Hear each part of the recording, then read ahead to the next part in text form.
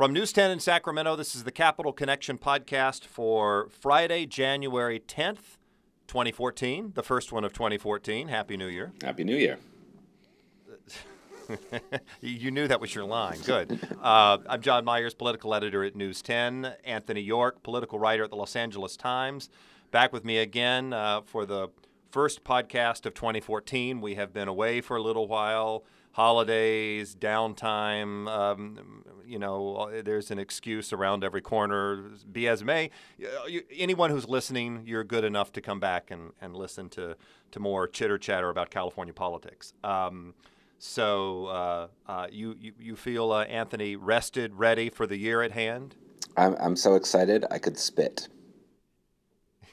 Well, don't spit into the microphone directly because that's not really conducive to podcast listening. But Anthony's excited. I am too. Let's dive right in. So had we done a podcast earlier than this, we could have talked about lots of broad things to look at for the year. And we may do that over maybe the next couple of times we do these, or legislation. We've got to talk about campaign season at some point. But lucky us, we get to talk about Governor Brown's state budget this time. And actually, had the budget gone down as we expected, neither Anthony nor I thought we could do the podcast on Friday because we thought we'd be filing budget stories. Hey, lucky us, the leaky world of the Capitol, right? Lucky you, podcast listener. Lucky you.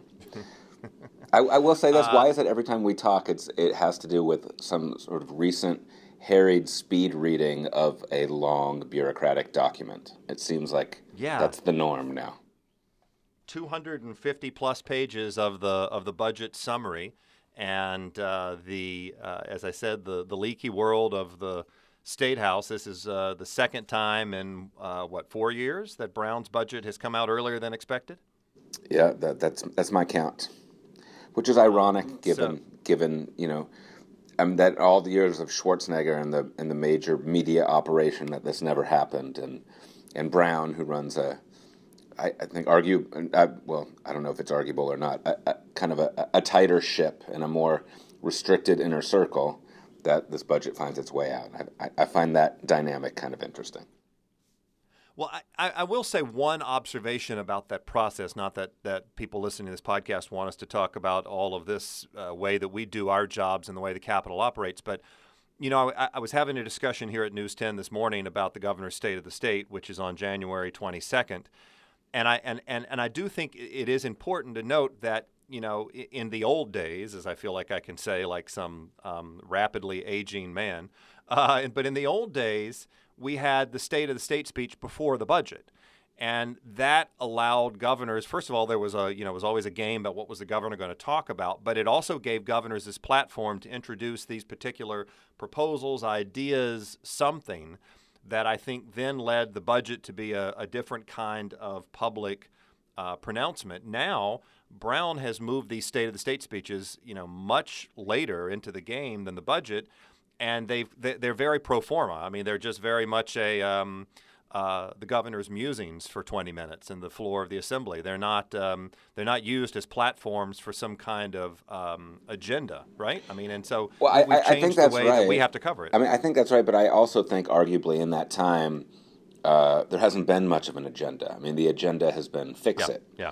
And I think that this document, this budget, is sort of the beginning of the pivot into, okay, now that we've fixed it, or now that we're not bleeding, now now what? And but it's still, I think it's a cautious election year document that doesn't have a lot of sweeping proposals, and whether that is the plan for the next 4 years for this governor, that's just how he is, it's going to be stable, or whether he's saving this till after re-election, in November, I'm not sure, but I think this budget is notable in part because there's not a whole lot in it in terms of big, major new proposals.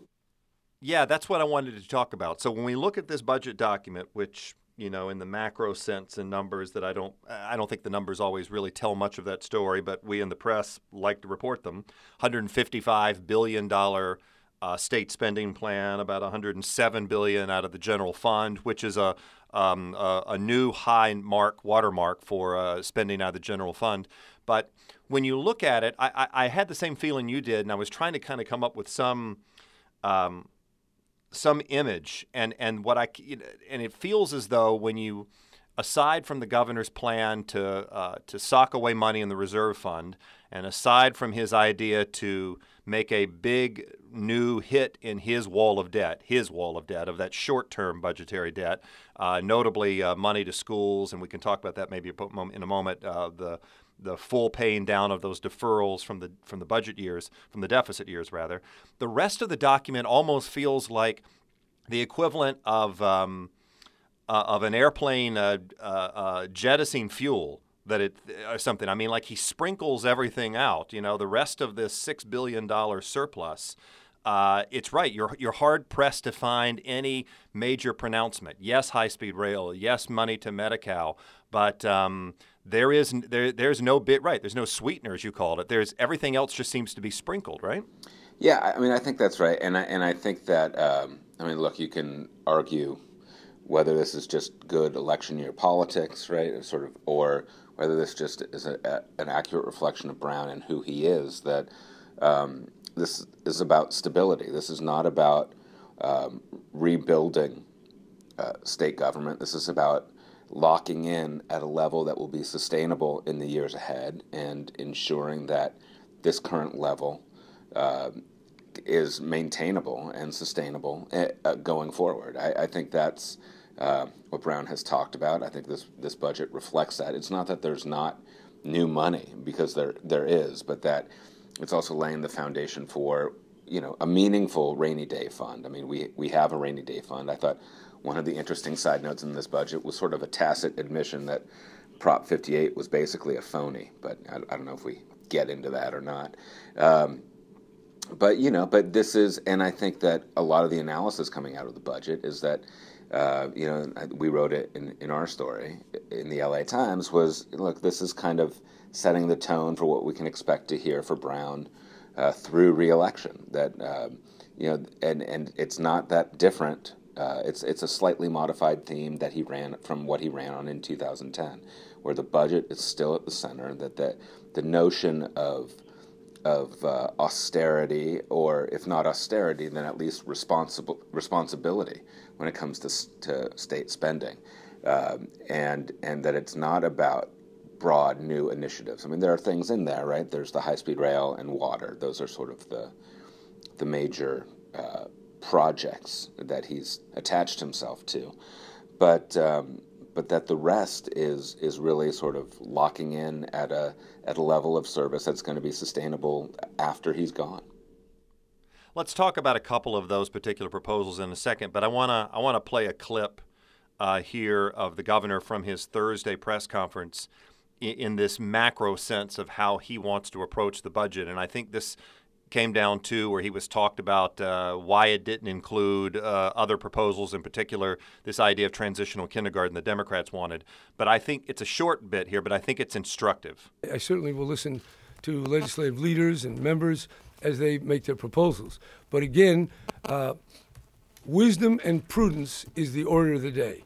So Jerry Brown's watchword is prudence. Of course, as I said in my newsroom, very few people use the word prudence in modern world, but the erudite governor, and harkens back to a different time. What, you want to use the Beatles reference? No, you just did. There you go. You want me to cue the music? Can that be our outro?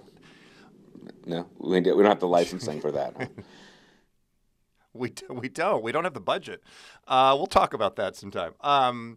But so this notion of prudence, and the reason I come back to that is because a moment ago you were talking about austerity, and a lot of what I wrote on Thursday, did some for TV as well, and I think there is somewhat of a freedom of having the document leaked on Wednesday, where we could do some more of just the numbers on Wednesday, and we gave us an ability to listen to the governor. To not be speed reading while you're listening to the governor, and I don't know. I was from a report. Yeah, but to be able to listen to his message more than try to be obsessed with the numbers on Thursday.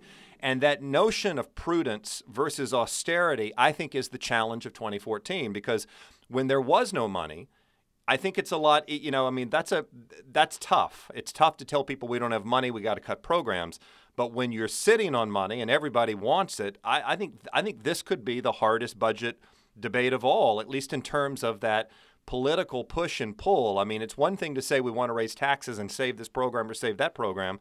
Now the governor's essentially saying, hey, I got a jar of candy over here, folks, but I'm only going to give you one piece. Yeah, and I think that that's another place where the election comes in handy, where he can look to Democrats and say, look, I'm not going to do any of this before an election, right? He can make a political case to them in private about a reason to hold the line for one more year at least. I mean, not that the floodgates would necessarily open in 2015, although who knows, right? But I do think that this is, and sort of the circular nature of these things. I mean, remember back in 1978. Remember 1978, John? I do. I was 10. As we all do. I was 10. Sorry, podcast listeners. And Anthony was younger. And I was 4. So younger. But look, I mean, Prop 13 grew out of a voter revolt that was a part of the anger that motivated Prop 13 was the fact that Jerry Brown had amassed a $5 billion surplus in a $25 billion general fund budget. So, without a tax refund. And so there's a danger of surplus too. I mean, and I think that Brown, as he did with Prop 30 and making the case for Prop 30 and sort of going into that, remember the road shows in 2011, it was this sort of budget seminar. And I think that we're going to see a lot of that over the next few months here about this notion of capital gains volatility, and the reason why, and the fact that California revenues spike and they dip, and during Schwarzenegger there was an effort to try to make some changes on the revenue collection side. What Brown has done is even make it more volatile, right? But he's embraced this idea that was first put forward by the speaker. At least I think it's fair to give the speaker credit for this one, that rather than worry about the volatility on the revenue side, let's create a mechanism that smooths out the spending and ends the volatile spending, on the spending side, so that you can still have a progressive tax structure without sort of the peaks and valleys on the roller coaster budgets. And so that's going to take some education. That's going to take some work. And I think that I think we're going to see the governor sort of slipping back into state campaign, or not, into a state finance seminar mode here for the next few months. That's kind of my guess. Well, let's stay on that topic, because that's the proposal about a rainy day fund for a moment. And then we can talk about some spending. But since we're already there in our chit chat, let's stay there, because I think this is fascinating. So for those who know what we're talking about, but just kind of fill in the gaps a little bit. As Anthony mentioned a little while ago, right? We actually have a rainy day fund. Whether it actually was effective is another story. From 2004, Prop 58, Arnold Schwarzenegger, the budget stabilization account. However, money had not been put into that account since 2007 until the governor's pronouncement here that he intends to put money in it this year, $1.6 billion. I'm not quite sure the mechanics here, and I don't want to get stuck in it, but it seems as though the governor maybe will just make that decision on his own, because he's the one who has to suspend the transfer. The transfer would be automatic absent a suspension, and they've been suspending it all these years, right? So I think he can almost do that on his own, can he? I think so, but then it's building a wall around that money. Yeah. So, but later. So I don't know the mechanics of that either. Some smart podcast listener will immediately tweet me back and budget staffer, please wrap us over the knuckles. Make it an email and CC me on it, will you? But so it's a $1.6 billion number. But as you've said, as we've talked about, that rainy day fund seems inadequate for a lot of reasons. And the last few years seem to have proved it. Although, to be fair, the recession of 2008, 9, and 10 was unlike anything we had seen, at least in terms of its broad reach and the fact that it's a slow recovery. This is not an economics podcast, but so we have a new rainy day proposal. We have a rainy day proposal that's on the November ballot that actually was crafted in 2010. Was supposed to be on the ballot in 2012, was delayed until 2014, ACA 4, Assembly Constitutional Amendment 4. crafted during the depth of the recession fight. And 09, right? Was that put on 09 or no? 2010 was the bill, but they started working on it back then. Yes, we how soon we forget. But the key thing to me in that one is that it was hotly contested for a long time, but it was its crafting was by necessity to get a 2/3 vote, including Republican buy-in. It was Arnold Schwarzenegger's governor. It took Republicans back then to approve a budget deal. And, of course, it takes 2/3 to get a measure on the ballot. So it was a much differently crafted thing. Democrats did it even though they did not want to do it. I think a lot of them felt under duress, not all, but some of them, that they had to come up with something. It has this very complex linear regression formula in it about how you measure revenues. It's a 20-year look at revenues. There was another version that was 10 years. This one supposedly is better. Again, not trying to have a linear regression podcast. But it was a very difficult proposal to craft. Everyone says they want something new, but crafting something ain't going to be easy. Well, every Democrat says they want something new. Right, that's true. Every Democrat says they want something new. Republicans, I think, would like something more strong, but they know they're not going to get that, and so they would love ACA 4. And I think at the end of the day, if you're Jerry Brown, you almost can use the existence of this cap that they don't like as a bit of a stick there. Like, hey, you got to come to my way of thinking or the voters. And we know by the polling. He said that in the press conference. He alluded to that in the press conference. And you look at the polling over the last few years, and people, of course, they're generically asked something about a spending cap or a reserve fund. It polls through the roof. And so that measure starts very popular. Now, not to say that powerful interests on the left, whether it's organized labor or someone else, could knock it down and say it would be detrimental to schools, it would be detrimental to this or that. But this is going to be a very, very interesting and I think difficult fight here, because at the end of the day, there are a lot of interest groups who publicly will say, yes, we don't like this revenue volatility, privately have thrived on it, and their programs have thrived on it. Right. Well, and I think, politically, again, this rainy day fund becomes a way for Brown to really position himself towards the center, right? Even if it's in opposition to some of these sort of core Democratic constituencies that you're talking about. Right. That may help him in an election environment, and so it allows him to occupy the space in the political center. And look, everyone involved in this dance knows their role, right? I mean, this is there's no secret about how this is going to go down and how it's going to play and how it's supposed to work. I mean, whether or not it actually does is sort of at the whims of other external forces, perhaps. But that's the plan. I mean, that's the plan. The plan is for CTA probably not to love whatever comes out of the legislature. But keep in mind that whatever it is will have to be voted on by 2/3 of the legislature. And so yes, there's a motivation to move ACA 4 out of the way, right? Absolutely. But it's still going to have to get legislative approval. Well, and based on what you just said, just kind of struck me. One of the early rumbles about this 250-page document, because it really only lays out an outline of kind of what the governor's priorities would be about a new rainy day fund. But it mentions a modification to the way money goes to schools via Prop 98. And it tries to sell it as though this volatility is bad for schools. It's not been predictable for educators and how to, help our children. But it is a bit of a shot across the bow, is it not, to education advocates who say, hey, I might want to do this unless you're willing to come my way of thinking about something. So this is I think if you step back and look at it that way, it's a pretty shrewd move by the governor to invoke the Prop 98 element of spending cap, rainy day reserve, whatever we call it. And no one will call it a spending cap, by the way, on the left, because that sets off the entire fireworks of the more liberal constituency in California. Well, that's the problem with the problem with ACA 4, as many Democrats view that as a de facto spending cap. So. Right. So let's talk about high-speed rail quickly. Something we all heard about for a few weeks there.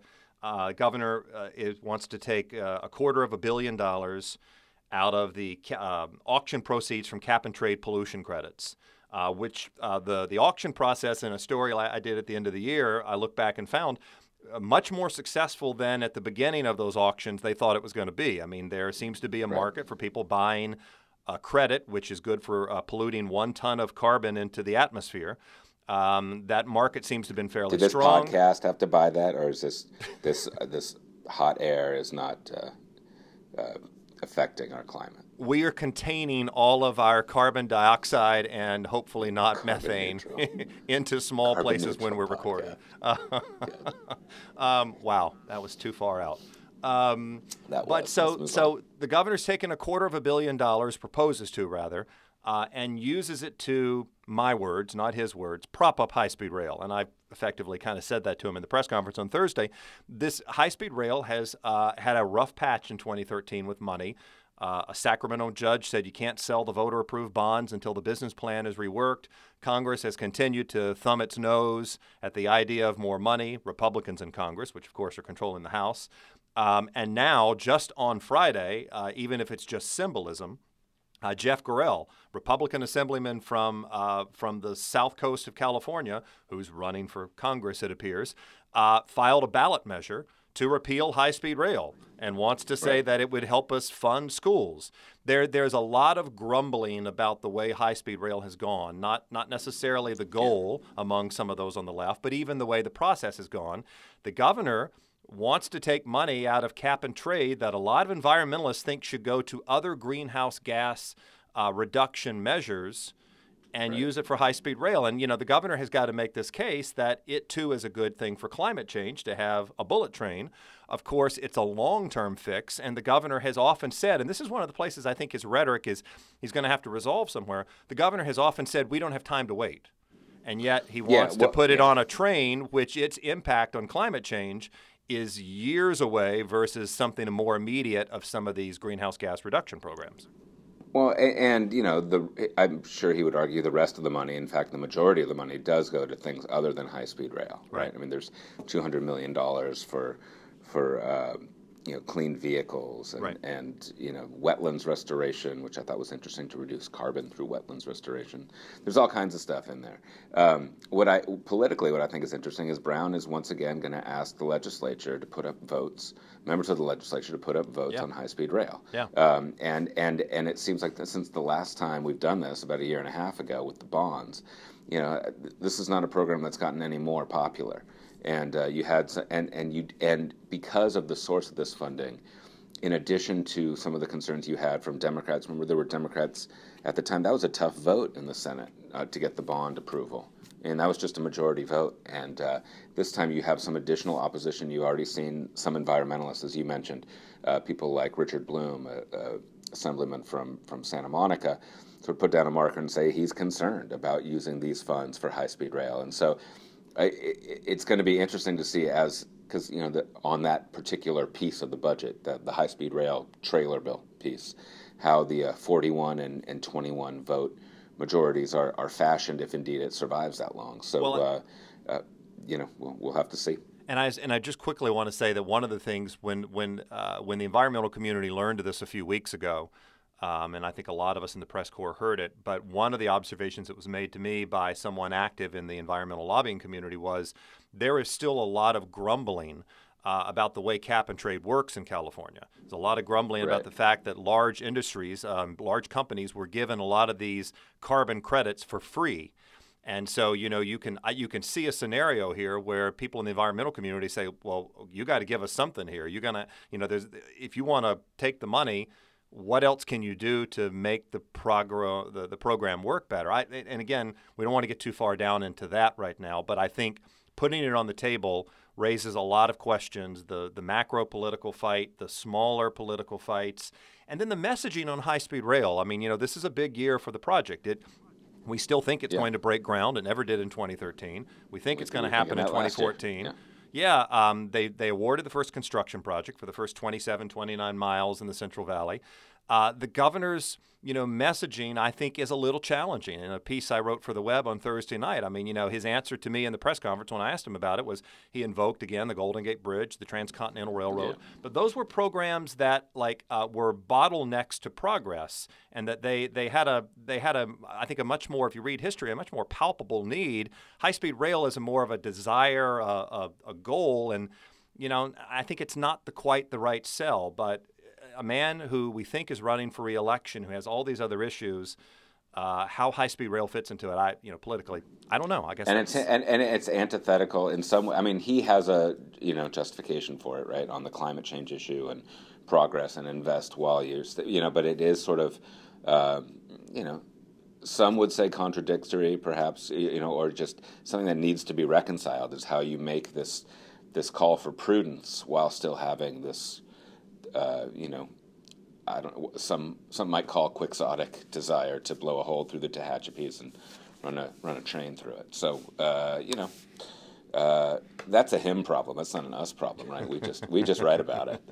Right. We're just in the cheap seats throwing spitballs. That's right. So he missed the tag. He missed the tag. Couple of other things, and you tell me if there's anything else to stand. I mean, we're not going to go through the whole document here in this podcast, but one other thing I wanted to flag. Again, I think it's an open question. The governor, makes an impassioned case about prudence, but I think it's an open question, and that is the expansion of Medi-Cal in California. Governor has got about, $400 million in general fund for this expansion under the Affordable Care Act. The feds are picking up, obviously, part of the cost of putting more people into the program for mainly low-income Californians. But at the same time, the governor is not funding some of the things that Medi-Cal advocates say they need, most notably this issue of how much doctors are paid, reimbursed, to take Medi-Cal patients. And that was a problem under Medi-Cal with a smaller population. Now you're growing Medi-Cal by about 1 million people. And yes, it's expensive to raise those reimbursement rates, but California is the lowest in the country. You hear it all the time. And I wonder if that's not one of those that has to be maybe revisited. Of course, anytime the governor cracks open any of this, it seems like in 2014, he's vulnerable to opinion writers around the state saying, oh, well, what happened to your prudence? What happened to your, caution? But, that was one that stood out to me. I mean, the governor has been such a passionate advocate of the Affordable Care Act and has just fully embraced it, implementing it in California. And a lot of people who are very close to this would say that is a real flaw in California's plan. If you don't have enough doctors to take these patients, you're overloading a system that can't take it. So that's one that I flagged. I mean, any thoughts or other ones? And that provider rate issue, and what's interesting about that is that there's been some bipartisan interest in boosting those provider rates. And so, right. How that all plays out will be interesting. Offhand, no. I mean, one thing that wasn't talked about was the water bond and what happens with the water bond. And there's some money for water projects in there, and there's these sort of twin parallel tracks going on in water world. One involving the tunnels, and then the other with the bond. And so right now there's a bond on the ballot.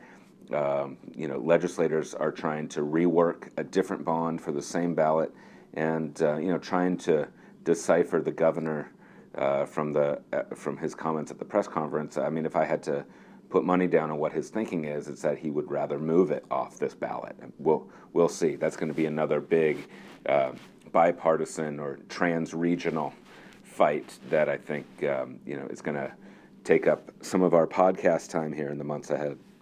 And I'm glad you mentioned water before we close because, you only have to look up at the skies and look down at the rivers and the lakes and the reservoirs to know that we are facing a potential serious drought in California in 2014. We are thirsty. The governor hasn't made the formal declaration, though he talked about on Thursday. He's working on it, and clearly everybody knows it is.